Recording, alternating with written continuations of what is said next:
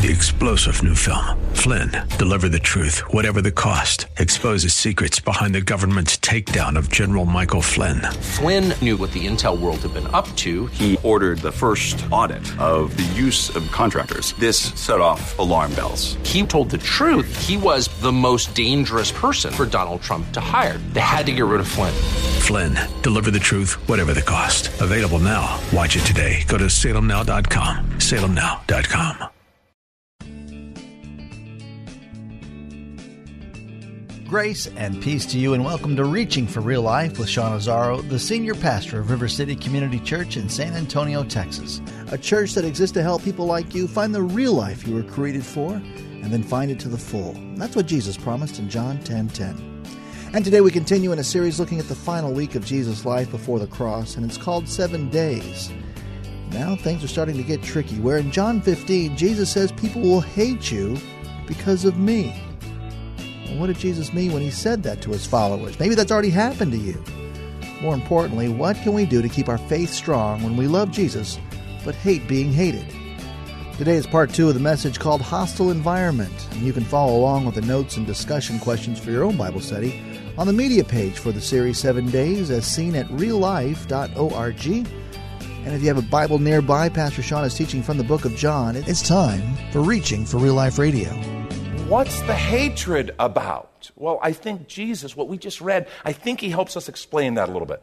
And I think it's helpful for us to understand that. If you've been kind of scratching your head going, I don't get it.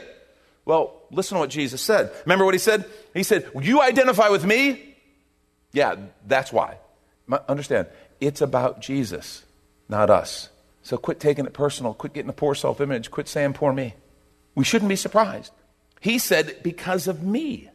Our identifying with Christ, our lack of identifying with the world. We identify with Jesus. And the world rejects Jesus. And you're like, well, wait a minute. A lot of people criticize Christians and they use the name of Jesus. Well, Jesus would do this. Jesus would do that. I mentioned that a couple of weeks ago. I need to tell you something. That is almost always a construct, a fabricated Jesus, invented for the purpose of beating on the church, beating on followers of Christ. Because let me tell you something I've never experienced.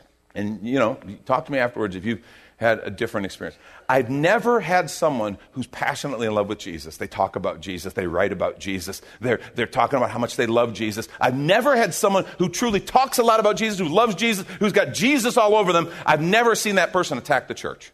I'm not talking about appropriate self-policing. If we find ourselves in places we're not living up to what Jesus taught us, we should self-police. We should talk to one another and say, hey, guys, this is what Jesus said. We should self-correct. That's not what I'm talking about. I'm talking about people who look for any newspaper, any magazine, any television network that'll put their face on a screen so that they can rip on, the current phrase is evangelical Christians.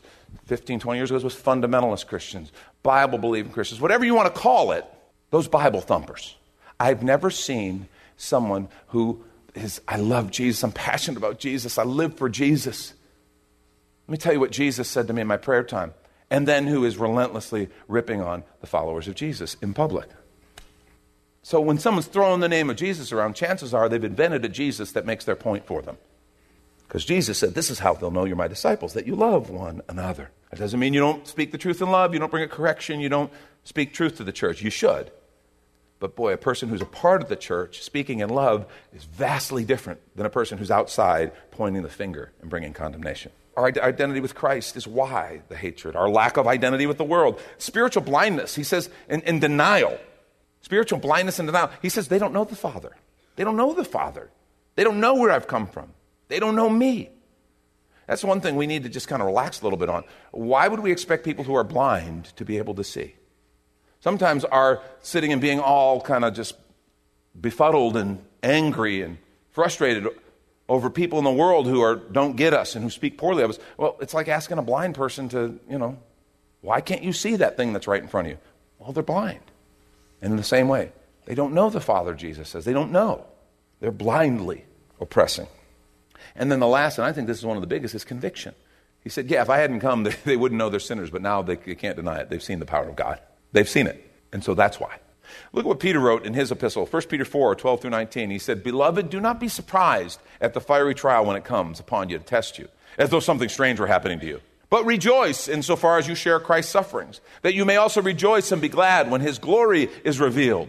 Great phrase. If you are insulted for the name of Christ, you are blessed, because the Spirit of glory and of God rests upon you. I remember reading that. I grew up in the church, and I remember them saying, when you're insulted, you're blessed. You should rejoice. I'm like, yeah, I don't know. I'm not feeling it. I'm not feeling the rejoicing. Yes, I was a bad kid. There, I said it. I admit it.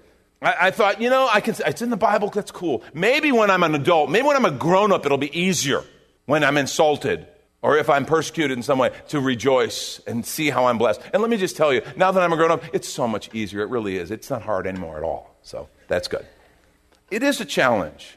That's why the Scripture addressed it. But what's interesting is he said, and this is the main point I want us to get to, he said, you're not alone. He said, you are not alone. He said, and that's why we read that whole passage of Scripture. I want you to note the back and forth between the discussion of persecution and the presence. Persecution and the presence. Remember the two names. He said, first of all, when the Helper comes, and then the Spirit of truth. I want you to note, helper is a relational designation. Helper. When the Helper, he uses the phrase comforter in other sections of that same kind of talk. It's a relational. In other words, he's there for you. He'll be with you.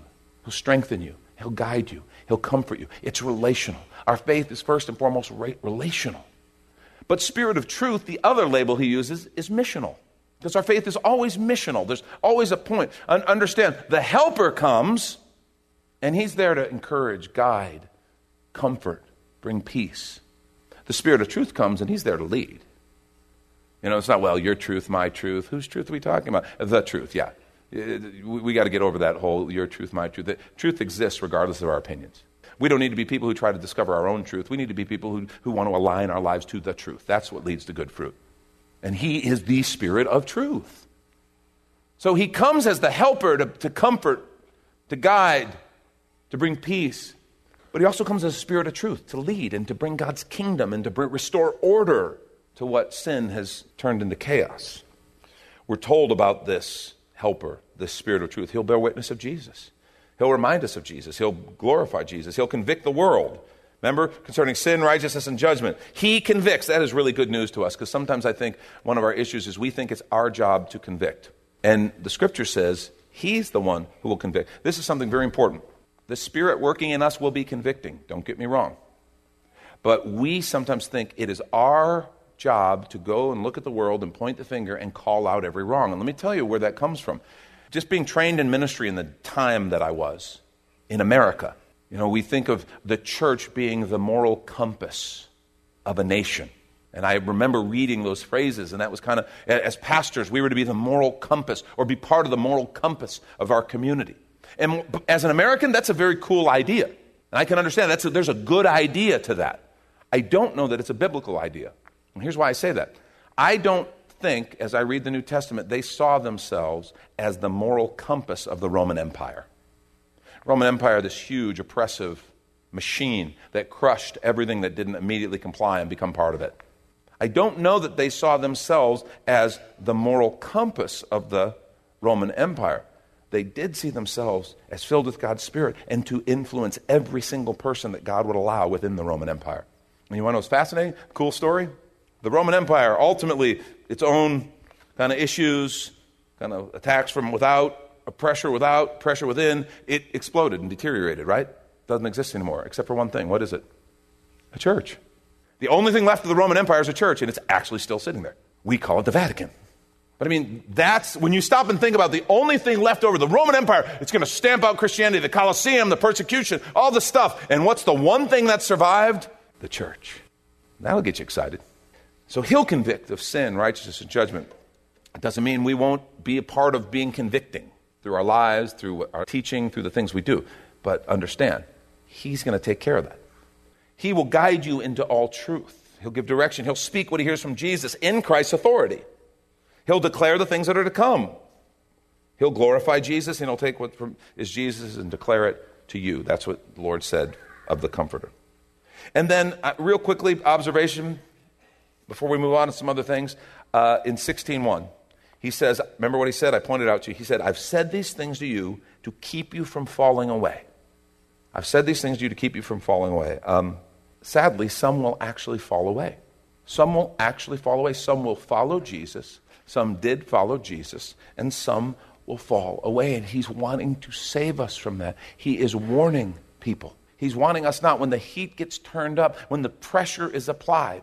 He doesn't want us to fall away. He wants us to be aware. He wants us to know what we're dealing with. Understand, we live in a world that is, in our culture, is becoming increasingly unfriendly to Jesus. And it's like those who want to straddle these two worlds, the world, I want to be fully kind of grounded in the world, and I want to be fully grounded in this Christian community called the church, and I don't want to have to compromise. I don't want to have to choose one or the other, so I'll just stay neutral, We're Switzerland. And it's kind of like, as they get farther apart, you're going to have to eventually, either you're going to fall or you're going to have to choose. And sadly, many people will choose. Remember, Jesus said, broad is the road that leads to destruction. A lot of people go there. Narrow is the gate that leads to life. Few find it. And that's going to be one of the hardest parts as the heat is turned up, as more and more people feel the pressure, and they have to choose, as the world makes them choose. Sadly, many among our ranks are going to say, no, I'm done, and they're going to fall away. And Jesus' prayer was that wouldn't happen. Jesus' purpose for sharing this with us is, no, I don't want that to happen. I don't want you to fall away. See, what's interesting is we are now entering into what most Christians have had to deal with for their entire lives.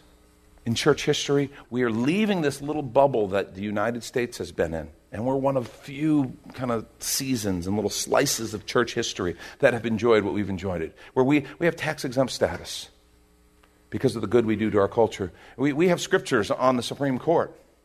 We have scriptures and we have references to God in our founding documents. I mean, we have enjoyed favored status. That's just really odd for Christians throughout history. And we are now entering into a time where that may end. And instead of us being broken over that, oh my gosh, how can this happen? We need to remember Jesus, in his final talk to his disciples before he died, told them this is going to happen. And so we don't need to be discouraged. We don't need to be like, oh, what did we do wrong? We don't need to have any of that. We need to say, okay, this is what Jesus said would happen. Let's follow Jesus.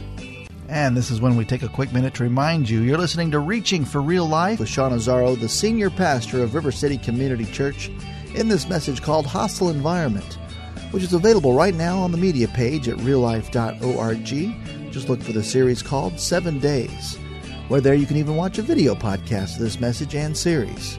And while you're there, if you've been blessed by this teaching, your gift of any amount helps this radio ministry continue to help others. Just find the Give tab at reallife.org. And Pastor Sean Azzaro, now an author, invites you to check out his brand new book. 302 Books, a division of Salem Media Group, presents A Pilgrim's Guide to the Spirit-Filled Life, Rediscovering the Gift of the Spirit, authored by Sean Azzaro, pastor of River City Community Church in San Antonio, Texas. Growing up in and around Pentecostal churches, I really learned to appreciate the role of the Spirit in the life of the believer. But I also saw what I considered to be imbalance and excess in some of our churches when it came to how we taught about the infilling. Now available at Amazon.com, Sean Azzaro shares his most requested teaching and radio broadcast series in a devotional form, encouraging you to embrace the Spirit-filled life. I wrote in a devotional style to encourage readers to examine the Scripture with fresh eyes and make room for the Lord to speak about the role of the Spirit in our lives. The goal of the whole book is to simply make you hungry for more of the Spirit. Order your copy of A Pilgrim's Guide to the Spirit-Filled Life by Sean Azzaro today at Amazon or reachingforreallife.org. And now the conclusion to the message, Hostile Environment. This is Reaching for Real Life Radio. And what he says when this begins to happen, and this is what I want to leave you with this morning. I want to kind of main point, big idea, whatever. Please write this down and keep it with you, because this is what Jesus is saying. The secret to navigating persecution is experiencing the presence. I find it fascinating the way he goes back and forth between the persecution and the presence. That's not accidental. Jesus wasn't just kind of ADD and having a hard time staying on topic. He's intentionally weaving together a conversation where he's saying persecution, but don't forget the presence. Yes, there could be persecution. Don't forget the presence. Yeah, the world's going to do this, but don't forget you're not alone. You have the presence of God's Spirit, my Spirit, in you. The secret to navigating persecution is experiencing the presence. Jesus was very plain. He said the world will hate you. He didn't say they might. He said they will. I don't like that. That's not fun. But he said that's what would happen. And I think what's honest is we need to adjust to this reality. We need to adjust our expectations. We need to stop expecting people to get us and treat us really nicely in regard to our faith. You know, it's happening in America that certain people are experiencing types of persecution, economic, relational, some even maybe a little bit more. But honestly, when I'm talking to the guys from North Africa and I'm telling them about the persecutions happening in America, I feel a little silly. No, but these people, they had to bake a cake that they didn't want to. It was terrible. And the guy whose friend had his head cut off is sitting there looking at me going, really? There must have been flour on their hands for days. It was terrible. It's really bad over there. We'll pray for y'all. Okay, the sarcasm is mine, not theirs, okay? They don't do that. But I mean, stop and think about it in retrospect. Think of it in context around the world. It doesn't mean it's not serious. It doesn't mean it's something that we shouldn't pray about, something that we shouldn't take very seriously, and something that we shouldn't be very intentional in how we respond. Because what it means is, man, we haven't suffered to the point of shedding blood, to quote the scripture. But some have. See, the secret to navigating persecution is experiencing the presence. A couple things Jesus says that I think are really helpful and important to us. First thing, his presence changes us. He says, yeah, the world hates you because of me, because you're not of the world. You're of mine. You're of my name. That's what Jesus said. That's why Romans 12:2 said, don't be conformed. The alternative, the thing he says instead, is be transformed. The presence of Jesus should absolutely transform us. God's Spirit in us should change us. It makes us different. And I just want to be real plain here. If we're not different, we're not filled with the Spirit. And I know that's kind of hard. Sean, you're judging us. No, I'm not. I'm just telling you what the Scripture said should happen when we're filled with the Spirit. We should have a different outlook on life. We should have a different leader. We should have a different set of expectations, goals, how we proceed in life because of his presence, his Spirit in us. If we're not different, I'd suggest we're not filled. You see, his presence changes us, and that's really the problem, isn't it? It puts us at odds with the world. We're following a different leader. We have a different authority. The world doesn't like different authorities. The world wants compliance. They want us to conform to the pattern. And we have a totally different leader. We're following Jesus through his Spirit. And understand something, that naturally creates conviction. Because understand, the Spirit is working. Nobody's neutral. What Jesus said, the Spirit goes out and he does convict the world of sin, righteousness, and judgment. Right? You believe Jesus? That means nobody's neutral. So don't take it all personal if your Christian stance or the way you choose to respond because you're following Jesus, if that bothers someone, don't be all like, oh man, why are they being mean to me? Because it's not neutral. Nobody's neutral. They are experiencing conviction of the Spirit, just like you and I experienced conviction of the Spirit before we were believers. And certain things can set that conviction off. You become the embodiment of the Spirit's conviction when you live in the love of Jesus, when you walk in the life of Jesus. It changes us, and don't expect everybody to like it. He will convict. He changes us. The secret to navigating persecution is experiencing the presence. Second, his presence will be our guide. And this is the good news, you're not going to be alone. He talked about the helper, the comforter. He's going to bring encouragement. He's going to guide you into all truth. He's going to lead us. He's going to speak what he hears from Jesus, and he's going to share it with us. He's going to show us things to come. I just want to say, his presence will be our guide. He will tell you what to say, and he will tell you what to do. You wonder, how would I respond to this? What do I do if it happens to me? What if this church? Good news, Jesus said. He said, when they bring you before courts, when they bring you before governments, don't worry about what to say. Remember what Jesus said? The Spirit will be with you. He'll tell you what to say. And you're like, well, could he give me a little memo or something first so I can kind of rehearse it? I'm not great at public speaking. Just a little help, some talking points. See, that's what we're looking for. We want the talking points because we're still wanting to win through laws. We're still wanting to win through legislation and through government. And I'm not saying we shouldn't, but guys, lawyers are not going to win this thing. Lawyers are not going to win this because when you're talking about a system that will change the laws, this is not one we're going to win with lawyers. We're not going to win with apologetics. There's got to be something different that happens. He will tell you.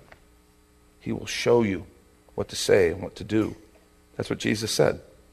So when you come into that place, you feel like, wow, Lord, I don't know what to do. For Kelvin Cochran, the Spirit will speak to him about what he's to say and what he's to do. The Spirit will use that situation to bring about his purpose. Because the secret to navigating persecution is experiencing the presence. That's what Jesus is saying. And last thing, his presence will make us overcomers. Here's the good news, okay? His presence will make us overcomers. At the end of chapter 16, okay, we read about middle of 15 to middle of 16. You fast forward to the end of chapter 16, look what Jesus said. Remember what he said at the beginning of 16? I said these things so that you wouldn't fall away. Now he wraps chapter 16 with kind of these bookends of why he said this. I've said these things to you, that in me you may have peace. Well, Jesus, what you've just been sharing with us isn't very peaceful. Listen, I've said these things to you, that in me you may have peace. In the world you will have tribulation. But take heart, I've overcome the world. In other words, he wins. In other words, we are on the side that is going to win. But what I find fascinating is he says, I've said these things that in me you may have peace. In the world you'll have tribulation. So it's not like, okay, I'm going to remove all the tribulation and so then you can have peace. That's when you'll have peace, when all the tribulation is gone. He's saying, no. In this world that will persecute, it will hate you, there will be tribulation, trials, struggles. In that world, you're going to have peace because I'm going to be with you. He's not saying I'm going to give you, it's not when you escape or someday in glory, whatever. He's saying right now, I'm going to give you peace in the midst of that world that speaks tribulation. Why can I do this? Because I have overcome the world. I have overcome the world. And that is the context of the world system. He will overcome. And the way I've done that is by giving my life for you and putting my Spirit in you. He talks about something that is so important, and it seems like God keeps bringing this up to me this week, and like everybody who would listen, I've been talking to him about it. It's this idea of the glory. Look what he said. This was 16, verse 14. It says of the Spirit, he will glorify me. That's what Jesus said. For he will take what is mine and declare it to you. He will glorify Jesus by taking what is Jesus and putting it in us and giving it to us. And he's glorifying Jesus. In other words, he's taking the glory of Jesus and he's giving it to us to be a part of us. Look at what Jesus prayed in John 17, next chapter. It's called the high priestly prayer Jesus is praying. Look at these parts that he prayed. And this is really important that we see this part. I do not ask for these only. He's praying. He prays for his disciples, prays for the ones that God had given him. I do not ask for these only, but also for those who will believe in me through their word. That's us. That's all the generation of Christians to follow. In fact, today, if you believe anything that was said, it's because of his word. It's their word. They wrote it down. We quoted John. We quoted Peter. We quoted James. So Jesus said, I don't ask for these only, but also for those who will believe in me through their word, us, that they may all be one, just as you, Father, are in me and I in you, and that they may also be in us, so that the world may believe that you've sent me. Listen, the glory that you've given me, I have given to them, that they may be one even as we are one. I and them, you and me, that they may become perfectly one, so that the world may know that you sent me and loved them even as you loved me. It's that part about the glory. You see, publishing is not going to win this. Writing better books. Publishing is great, and I think great books are a gift. Good apologetics and arguments, lawyers, legislation, lobbying Washington, none of it's going to win it. His plan is that his Spirit in us would manifest his glory in us. Imagine the power when the world, instead of hearing great convincing arguments, begins to just see the glory of God in us. What does that look like? In our responses, in our behavior, in our love for one another, Even if they don't understand, even if they don't believe even. But the glory of God, it's hard to deny. You remember when Moses left the presence of the Lord, and he came off the mountain, and the glory of God was still all over him. They couldn't even look at him. Imagine, Jesus just said and prayed, Father, the glory that you gave me, I've given them. Imagine when we become people who are so filled with his presence that we reflect his glory in our work, in our decisions, in our jobs, at our kids' baseball games, everywhere. We reflect the glory of Jesus. That's how people are going to be won. That's how the kingdom is going to be built. That's the secret to turning the trajectory of the church in America around. Lord, let your glory be in us. That's Pastor Sean Azzaro. You've been listening to Reaching for Real Life Radio. And if you'd like to hear this full message called Hostile Environment, or this whole series on the final 7 days of Jesus' life before the cross, it's available right now on demand at reallife.org. And while you're there, we'd appreciate your feedback. You can leave us a note on our Contact Us page, or even better, your financial gift helps this radio ministry continue. Find that Give tab at reallife.org. But of course, you're invited to visit and join us at River City Community Church, located on Lookout Road right behind Rotama Park, next to the Real Life Amphitheater. If you'd like to call the church, the number is 210-490-5262, as Reaching for Real Life Radio is a service of River City Community Church. We hope you join us again next time as you travel the road to real life.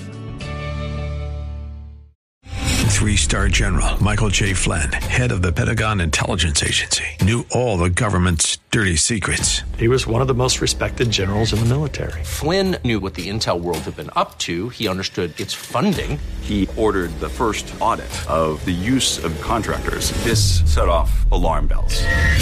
The explosive new documentary, Flynn, Deliver the Truth, Whatever the Cost, uncovers the facts behind this scandal. Flynn told the truth. He was the most dangerous person for Donald Trump to hire. I find out the worst enemy that I'm going to face in my life is right here in America. They took my assessment and they wanted me to change it. And I was like, I'm not changing it. They had to get rid of Flynn.